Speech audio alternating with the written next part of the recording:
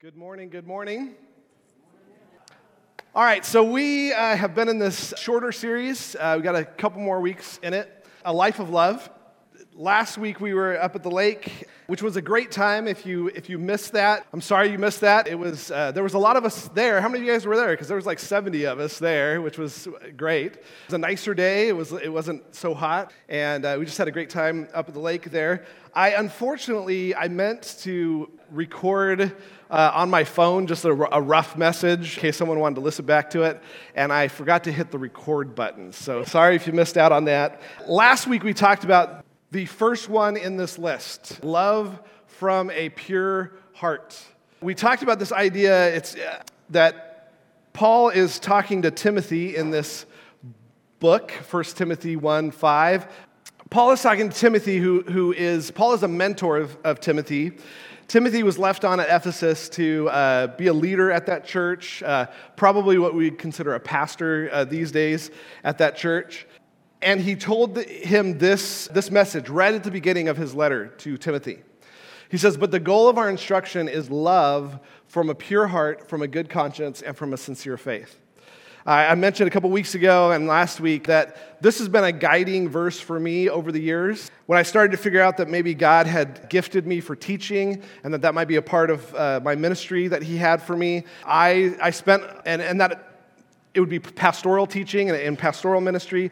I spent a lot of time poring over 1st and 2nd Timothy and Titus, and just trying to understand what I needed to do and be as someone who was in that role. And this verse has stuck with me as far as a teaching ministry, because that's what he's talking about here. He says, but the goal of our instruction, the goal of our teaching, you could actually probably translate that as teaching ministry, the teaching of God's word, the apostles' teaching, the goal of teaching that to other people is love.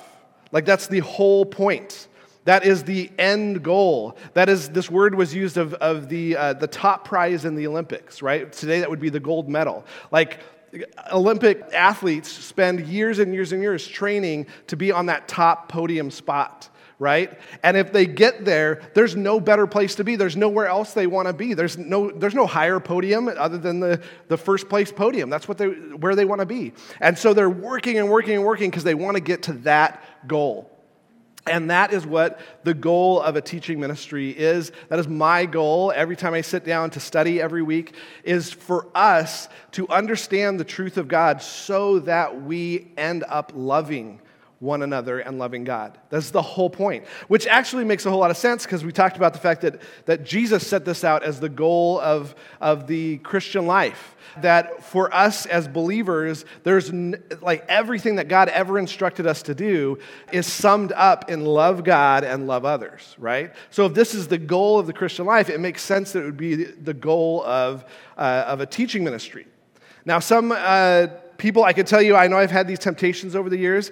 Some people might be tempted that the goal of a teaching ministry be to be a respected community leader, to be someone maybe who has an inside track on something that other people go, "Oh, that's interesting. Oh, man, glad that you revealed that to us." Or that's something that puffs the person up, right? Or create some sort of a unique take on things. But my goal as a Bible teacher, and that's why I have a poster of this in my office to remind me of this. And our goal as a church should be to produce lives of love. Not just any kind of love, but agape love, God's unique form of love that only comes from Him and only can be produced from those who entrust themselves to Him. And this kind of love is love from a pure heart, from a good conscience, and from a sincere faith. Now, last week, we looked at love from a pure heart, which boiled down, because I'm not going to go over everything again, but boiled down means love that is not tainted by sin. That sin taints love, that sin hurts our ability to love. We can claim that if we're sinning with someone, that maybe we're loving them or loving others, but we are not. If I decided one day to go and step out on Melissa and go cheat with some other woman, I probably would say it, that I love this other woman, right? That's why I'm doing this. No, that's not love. It's not love. It's not love for Melissa. Wouldn't be love for this other person. That is not love. Because love tainted by sin is not God's kind of love. If I sin against you, of course that's not love, right? If I slander you, if I call you names, if I put you down, that's not love. But this also includes not just outward behavior between you and me, but also behind the scenes behavior. Because if I gossip about you behind your back, I can't love you when I'm doing that. And it affects my ability to love you when I see you the next time. And I think we can all relate to that, right?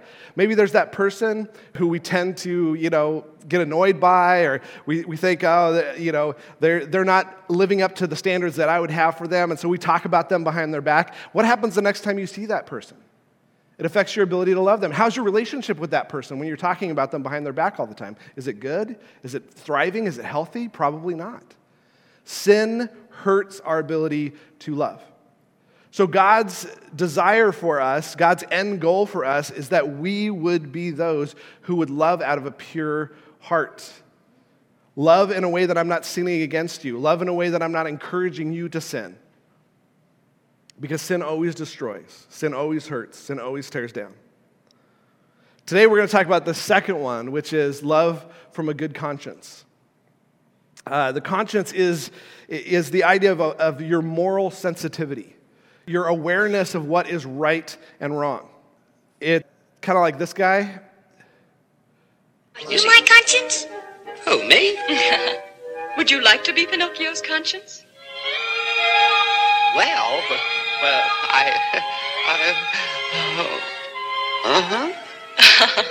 Very well.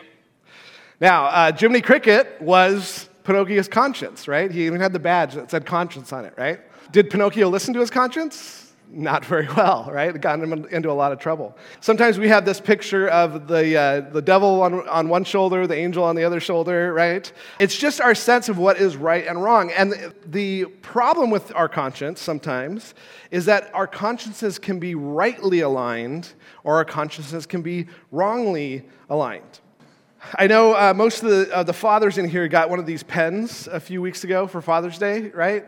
Did anybody else have the trouble that I had, which was, as high quality as these pens are, my compass had a little bubble in it. Anybody else have that issue? No, just me, I got the defective one. The problem is it wasn't showing me north because of that little bubble. North was way over that way. I'm like, that's not true, right? Because just like a compass, if it's not accurately calibrated, it can lead you in the wrong direction. And that's the same with our consciences. Our consciences can lead us in the wrong direction if they're not rightly aligned, right? A couple of examples of this.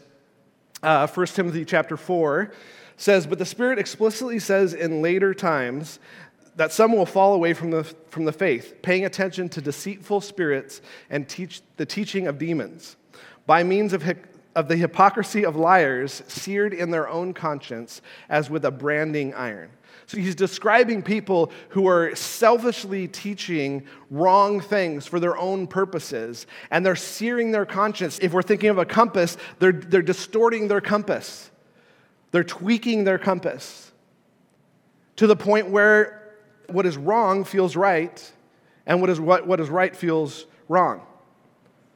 Romans chapter 2 describes kind of an alternate idea here. He says, "For when Gentiles who do not have the law instinctively perform the requirements of the law, these, though not having the law, are a law to themselves, in that they show the work of the law written in their hearts, their conscience testifying, and their thoughts alternately accusing or else defending them."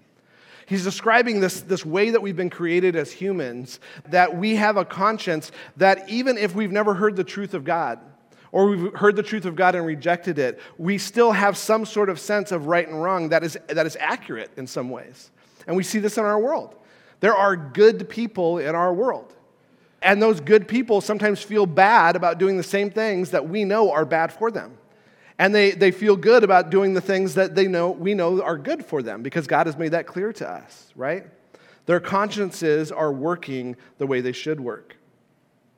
This idea of conscience is this inner motivator, this thing inside of us that determines behavior for us, this inward sense that affects our outward behavior. And so simply put, What he's talking about here is love from good intentions. What you do is important. Your behavior is important. And sometimes in life, I don't know why, maybe it's a cultural thing, I don't know how long this has been a thing, but sometimes in life, our behavior, someone will have certain behaviors, and people will go, well, that's not the real you. No, that is the real you. You are your actions. When you behave in a particular way, when you do a certain thing, that is you doing that certain thing. You can't separate yourself from that. That's you, right? But just as important is what you do, is also why you do what you do. In fact, why you do what you do is just as important as what you do. Let me give you some examples here from a husband and wife context. Is it love, is an expression of love when a husband only takes out the trash to make the nagging stop? Is that love? No, it's not love. Is it love for a wife only to make a meal for her husband when she can post it on social media so her friends can congratulate her on what a great wife she is? That's not love for her husband. That's self-love, right? She wants to receive that self-love. By the way, it's not wrong to post on social media, right? But if that's the only reason you're doing it, that's not love. That's not an expression of love for your husband. Is it love when a husband works a 60-hour work week and he knows the reason why he's working 60 hours is because he knows he would rather be at work than at home? But he goes home and he tells his wife, well, I'm doing this for you. That's not love for her. Even though he's telling her it's an expression of love for her, we know that he knows internally that's not an expression of love for her. That's self-love. I'd rather be at work.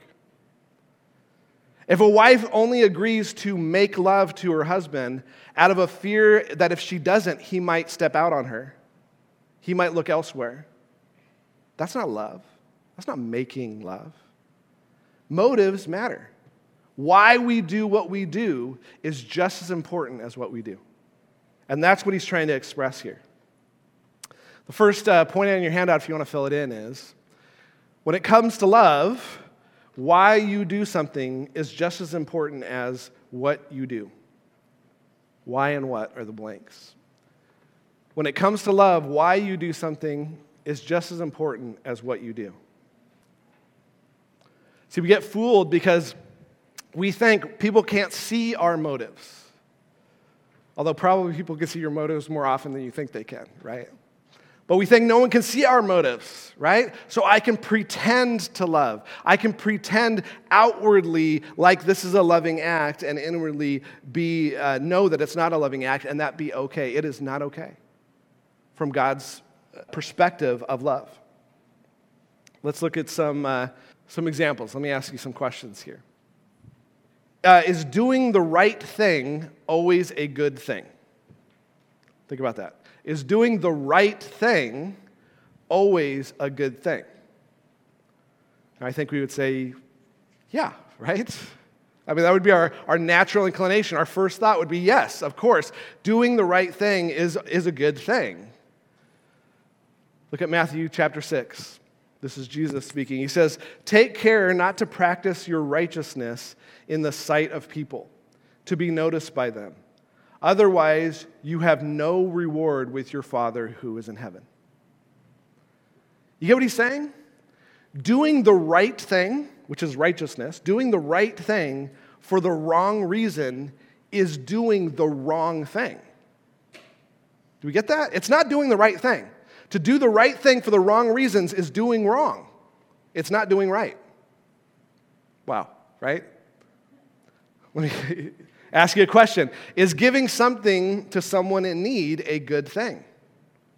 Is giving something to someone in need a good thing? Again, naturally we would think, yeah, that makes sense, right? Let's see what Jesus says. This is right after what he just said. He said, "So when you give to the poor, do not sound a trumpet before you, as the hypocrites do in the synagogues and on the streets, so that they will be praised by people. Truly I say to you, they have their reward in full."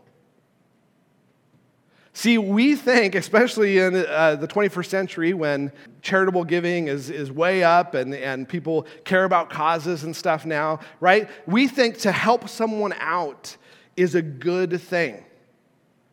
But is it always a good thing? There are, $1,000 a plate dinners that happen all over the place. The wealthy show up with these $1,000 donations, and then there's like auctions and things, and they spend time trumpeting these donations. Oh, we just got another donation from so-and-so, and from so-and-so, and they get a plaque on the wall or something like that, and everybody cheers their donation, yay, yay, yay, yay, yay. If that's the reason why they're giving, which I think we can all agree without talking about someone specific, we'll just say generally, that's probably the reason they do it. That's not love. That's not a good thing, it's a bad thing. It's a wrong thing. To give to those in need for the wrong reason is not love. To give to make yourself feel good, to get those warm, fuzzy feelings, if that's the reason why you're doing it, it's not love. Now, that might be a repercussion of it, but if that's your motivation, that's a problem. If you're giving to someone just because it'll make you feel less guilty, right? Oh, I'll feel guilty if I don't give, right? I don't know about you, but I feel like we've become a guilt factory. You can't go to a fast food restaurant anymore or a store without them trying to hit you up with some sort of donation. And what's funny to me, I'm going to be a little snarky here for a second, but it's like we were at Taco Bell the other day, and they're like, hey, you want to round up to help children? Sure. Like, I don't even know what I'm donating to. I'm just going to help children? Like, what does that even mean, right? But we'll feel guilty if we don't round up. So I'm going to round up. That's not love. It's not love. Giving so that you can feel superior to someone else. Giving to someone in need so you can feel superior. That's not love. Giving because you think if I give, if I'm charitable, I might be able to win God's favor and balance out some of my mistakes that I've made in my life. That's not love. It's not love for God. It's a complete misunderstanding of God's love for you. Verse 3 says, but when you give to the poor, do not let your left hand know what your right hand is doing, so that your charitable giving will be in secret, and your Father who sees what is done in secret will reward you. Motives matter. Let me ask you another question. Is prayer a good thing? I think our natural response would be yes, of course.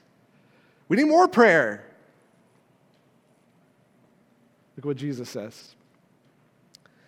And when you pray, you are not to be like the hypocrites, for they love to stand and pray in the synagogues and in the street corners, so that they will be seen by people. Truly I say to you, they have their reward in full. Is prayer a good thing? Not always. If you're praying to impress others, that is not the right thing, it is the wrong thing. It would be better for you not to pray. It would be much better for you not to pray. If your motive is to impress others with your great ability to pray, to impress others with how holy you are and what a great relationship you have with God, stop praying if that's why you're praying. Because that's not the right thing, that is absolutely the wrong thing. If you're trying to put on a display of how holy you are when you're really covering up for how rotten you are, it is the wrong thing. James 4 says it this way. You ask and do not receive because you ask with the wrong motives, so that you may spend what you request on your prayers. What is your motive in prayer? When your motive in prayer is not to entrust yourself and your life to your Father, which is what prayer is for, but is only to satisfy your own desires, it is wrong. Your motives are wrong. Your praying is not a good thing, and you should probably stop praying. This is absolutely not love for your Father. I mean, just think about it from a practical standpoint. Imagine if the only time your kids ever came to you was to ask you for stuff. Now, you might go, yeah, that's pretty much how my kids work these days. I could relate to that a little bit. But imagine if they never, ever said, I love you, without it following up with, and I need $20. Right? What if they never, ever gave you a hug unless after that hug they retracted with an open hand? What if they never, ever wanted to spend time with you, but only when they needed you to spend money on them? What if they absolutely never once asked you to do or did what you asked them to do, but then always expected you to meet their requirements and their demands? Would you receive that as love? It's not love. That's a bank, right? Motives matter. Jesus finishes this by saying, but as for you, when you pray, go into your inner room, close the door, and pray to your Father who is in secret, and your Father who sees what is done in secret will reward you. Motives matter. The problem with bad motives is that when the motivation is gone, then the love will be gone also. The love will be gone also.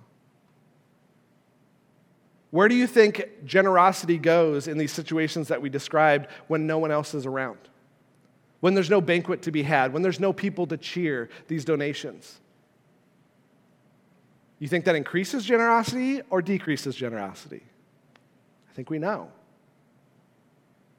When the applause fades, where do the donations go? They go back in the pocket, is where they go. If your motives are bad. Where will your prayers go if you're no longer seeking to impress people? I mean, there's not a lot of opportunity to pray in front of other people, so how often are you praying? Only in front of other people? Because you're trying to impress them? I don't know if you've ever had this experience. I've had plenty of these experiences where I'll say something or do something, and I'm like, man, where did that come from? Well, it came from me. That's where it came from. Matthew 15, Jesus says this, but the things that come out of the mouth come from the heart. Those things defile the person. Our actions come out of what's going on in our hearts. Now, a lot of times, if there's ugly stuff going on in our hearts where we're maybe gossiping behind the scenes or we really don't want to serve people, we're just praying to impress other people, then something comes out that really reveals our motives, and we don't want people to see that. We're like, oh, I want to hide that. But really, it's just showing the world and hopefully yourself that your motives are wrong, that you've got a problem inside. That you've got a problem with what's motivating your behavior. James chapter 4 says, what is the source of quarrels and conflicts among you? We might think, well, we're fighting about stuff. Well, we don't agree, and so we're at odds about things. No, that's not what he says. He says, is the source not your pleasures that wage war in your body parts? You lust and do not have, so you commit murder. You are envious and cannot obtain, so you fight and you quarrel. Bad motives drive unloving behavior. So when you see unloving behavior, it should be God flagging you down, going, hey, there's something going on in your heart. There's something going on. There's something deeper going on with you. Don't distance yourself from that behavior and go, I don't know where that came from. Freudian slip. No, look at it and go, you know what? That was me. What's going on here that came out? Lord, search me. I love this prayer from David. Search me, God, and know my heart. Put me to the test and know my anxious thoughts, and see if there is any hurtful way in me, and lead me in the way everlasting. I told you guys I pray this prayer pretty frequently, because I know I can fool myself. I know I can have bad motives driving my behavior, and then something comes out and I'm like, ooh, hold on. What's going on in here? And God is very faithful. I guess faithful is the word. It's hard, right? But he's very faithful to like peel that open and go, Nate, look, yeah, there's ugliness going on. There's something you need to address with me going on. Motives drive behavior. Bad motives drive bad behavior. Good motives drive good behavior. Here's the bottom line to fill in on your handout if you want. Self-seeking motives make it impossible to love like Christ loves.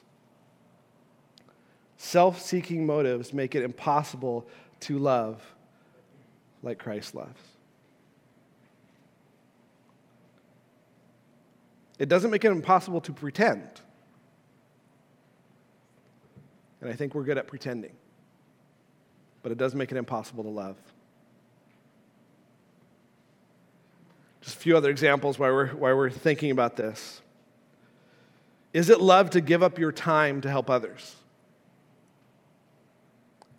Sure. What if it's mandatory community service for a DUI? Is that love? No. Motives, right? To encourage someone who is down, is that a good thing? I think so. What if you're trying to encourage them to kind of fix them up to get them to stop complaining to you? No. Is it good to? Is it love to know the truth and to speak the truth into people's lives? Yeah. What if you're trying to use that truth to control them and to make them do what you want them to do? See, motives matter. They're so key. They will ruin love, or they will enable love. Let's look at one more passage. 1 Corinthians 13. Which if you're familiar with this, it's usually referred to as the love passage. Of course, we had to cover it at some point in this series. I love these first three verses, which aren't the ones that are usually covered, but we'll cover the ones that are usually covered too. Verse 1 says, if I speak with the tongues of mankind and of angels, but do not have love, I become a noisy gong or a clanging cymbal. I could be the most amazing speaker ever. Pack out stadiums full of people who want to hear me speak because it's so profound what's coming out of my mouth. People walk away crying, oh man, that was so wonderful. Oh, saying that was the most amazing thing I've ever heard in my life, right? It's like, whoa. But if the motives of my actions are not love, it's worthless. It's nothing. It's as good as being a one-man band.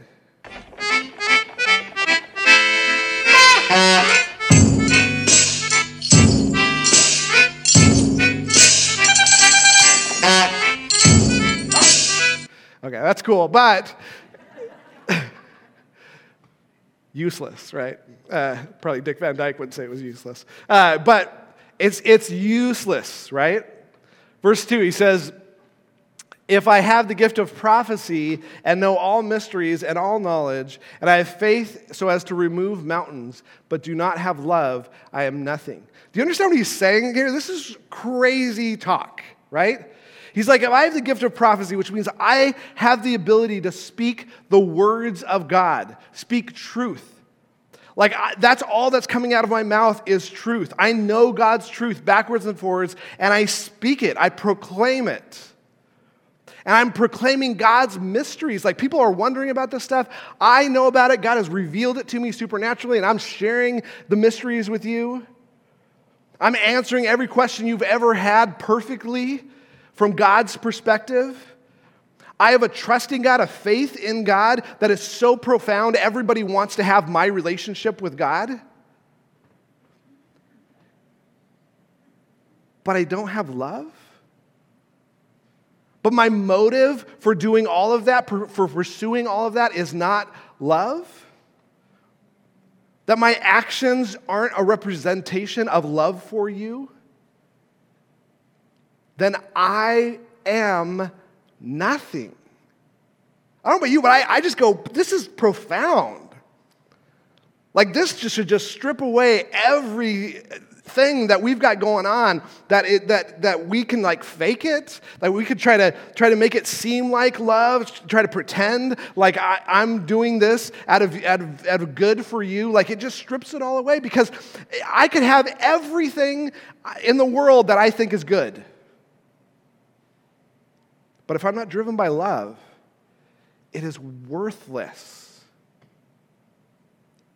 Worthless. And he's not exaggerating here. He's not overstating the case. He's accurately saying it is worthless. I am nothing. My insights would mean nothing if it's not coming from a place of love, of God's selfless service kind of love. He doesn't stop there. Look at verse 3. He says, and if I give away all my possessions to charity, and if I surrender my body so that I may glory, but do not have love, it does me no good. Imagine that I give everything I ever owned away to those in need. I put myself in need of other people's charity because I've given away every penny that I have to those who are in need. And I even put my body in the way to save others. I become a martyr for others. I sacrifice my life to stand up for what is right. Is there any higher, calling than for me to give up my life to do what's right? This is shocking. But if my motive for my actions was not self-sacrificing love, then it would mean nothing. My sacrifices would mean nothing. I might as well keep all the money because it means nothing.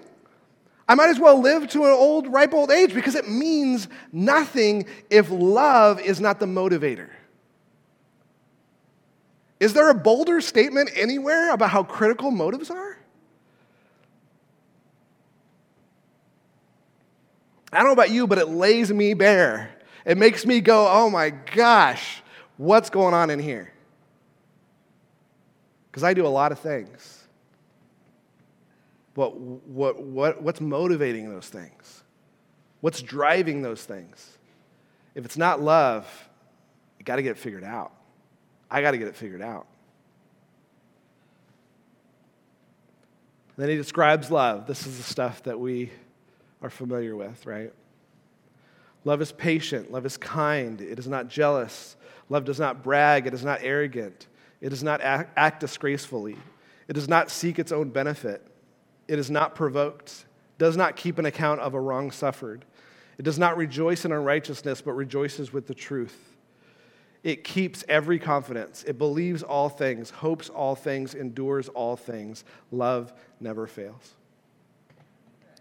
So he describes, giving a description of God's kind of love, right? And he describes lots of behaviors, lots of things that we do. Love is acting patiently. Love is doing kind things to people. Love does not brag, does not show off. Love does not act disgracefully, which means making a fool out of yourself. Love is not provoked, which means love is not touchy, does not respond quickly to provocation. Love rejoices over things that are in line with the truth, not with what is wrong. Love keeps confidences, right? But half of the things he lists here, half of them, are not behaviors. Half of them are motives, are things that no one else could evaluate but yourself. It says love is not jealous. Jealous is saying, I must have your love. So I'm going to do whatever it takes to get you to love me, to get love from you. Versus a self-sacrificing perspective that says, you know what? I might have to lose you in order to love you. So I'm willing to do that. Or I might have to share you with other people to love you. I can't just have you for myself. So I'm willing to do that. It says love is not arrogant. Arrogant is an internal word. Now, of course, it could come out like we call people arrogant, right? When they behave a particular way. But this is an inward idea. It's a deep need to puff yourself up. It's a desire to inflate your view of yourself to yourself. Now, of course, that turns into behavior that looks really, like you got a big head going on, right? And it forces, it gets you in a position where you feel like others have to inflate your ego. Love that is about your ego is not love. Not God's kind of love, anyway. Love does not seek its own benefit. Love is not motivated by the desire to look out for yourself. I'm just looking out for number one.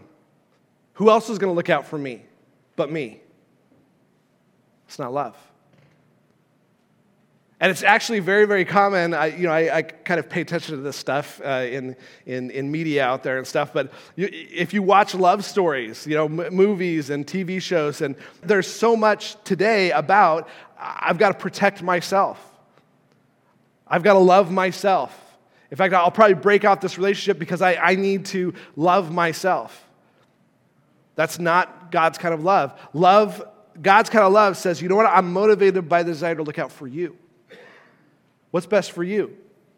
I give this advice all the time to students who are like, I just don't know if I'm supposed to stay with my girlfriend or not. Like, this is what's going on. And I always ask the question because usually they're not thinking this way. I'm like, what's best for her? How can you love her in this situation? Is it best for her for you to remain in a relationship? Is it best for her for you to end the relationship? How can you love and serve her? That's God's kind of love. It's driven not by what I can get, but what I can give to the relationship. Love does not keep an account of wrongs suffered. This is an internal accounting of others' failures. Most of us who have been married for very long know that this can be common in a marriage relationship. You just kind of keep that accounting going, that bill running. It's motivated by the desire to always keep a loaded gun around. You may not use the loaded gun, but if I need to win an argument, or if I need to lash out because they're lashing out at me, or I need to manipulate the situation to get it to go the way I want it to go, well, I'll pull out that gun anytime. It's loaded, it's ready to go. It's love that's determined to keep score. Well, I never do that to you, but you do that to me. It's not love.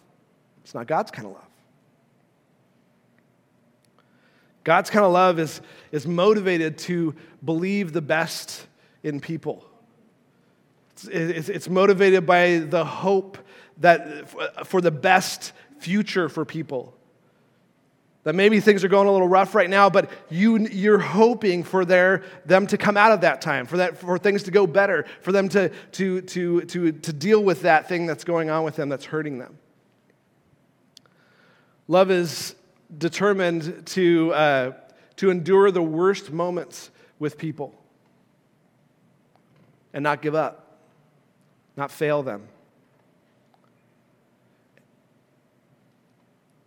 I don't know if you've noticed, but every single one of these things, both the outward behaviors and the motivations, they cost you something to love. That's God's kind of love. Look at Christ. Look at his life. Look at his death. He was paying out bills all the time. All the time. That's God's kind of love. And it's not just what's going on outwardly that others can see, it's also what's going on inwardly. Point on your handout if you want to fill it in. Is self-sacrificing motives are critical to love like Christ. Self-sacrificing motives are critical to love like Christ. This is the most important pursuit of our lives, right? Those of us who have entrusted ourselves to Jesus, this is what our lives are about. Our lives are about love. This is the goal. This is the pursuit. This is the thing we're training for and heading towards, is how to love rightly, how to love like God loves.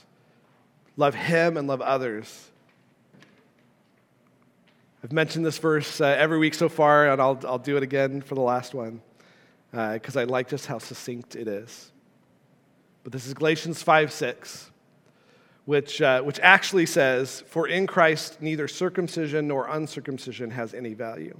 But for our context, I'm gonna add to this: neither pretending to do what's right has any value, nor giving to those in need just to be recognized has any value.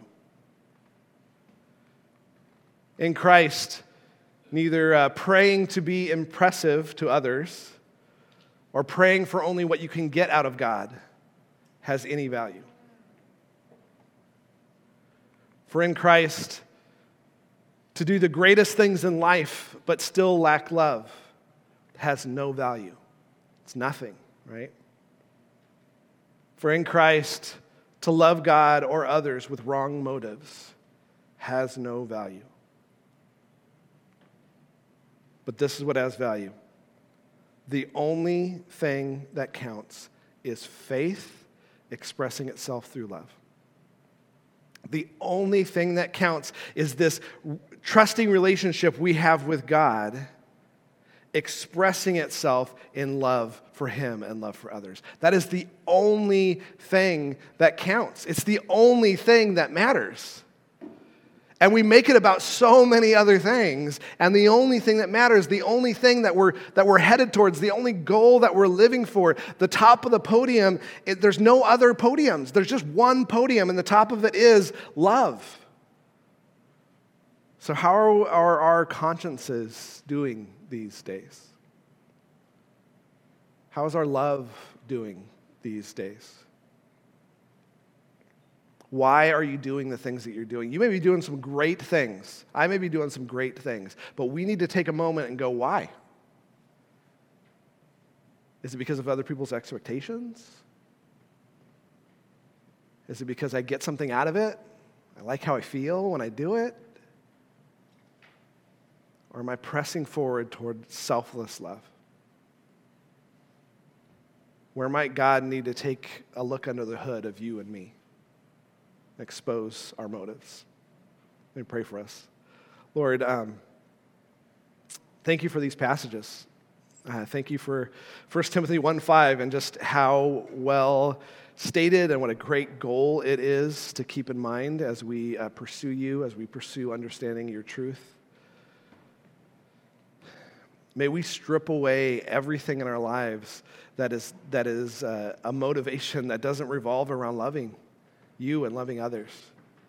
Help expose that for us. And when you do expose it to us, help us to have the courage to deal with it, to address it, to lay that at your feet, to allow you to work in that area of our life.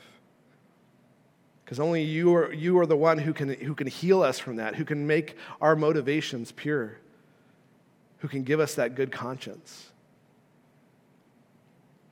So expose us, Lord. We're open to it. Help us see our motives and help us live out of God-honoring motives. Pray this all in your name.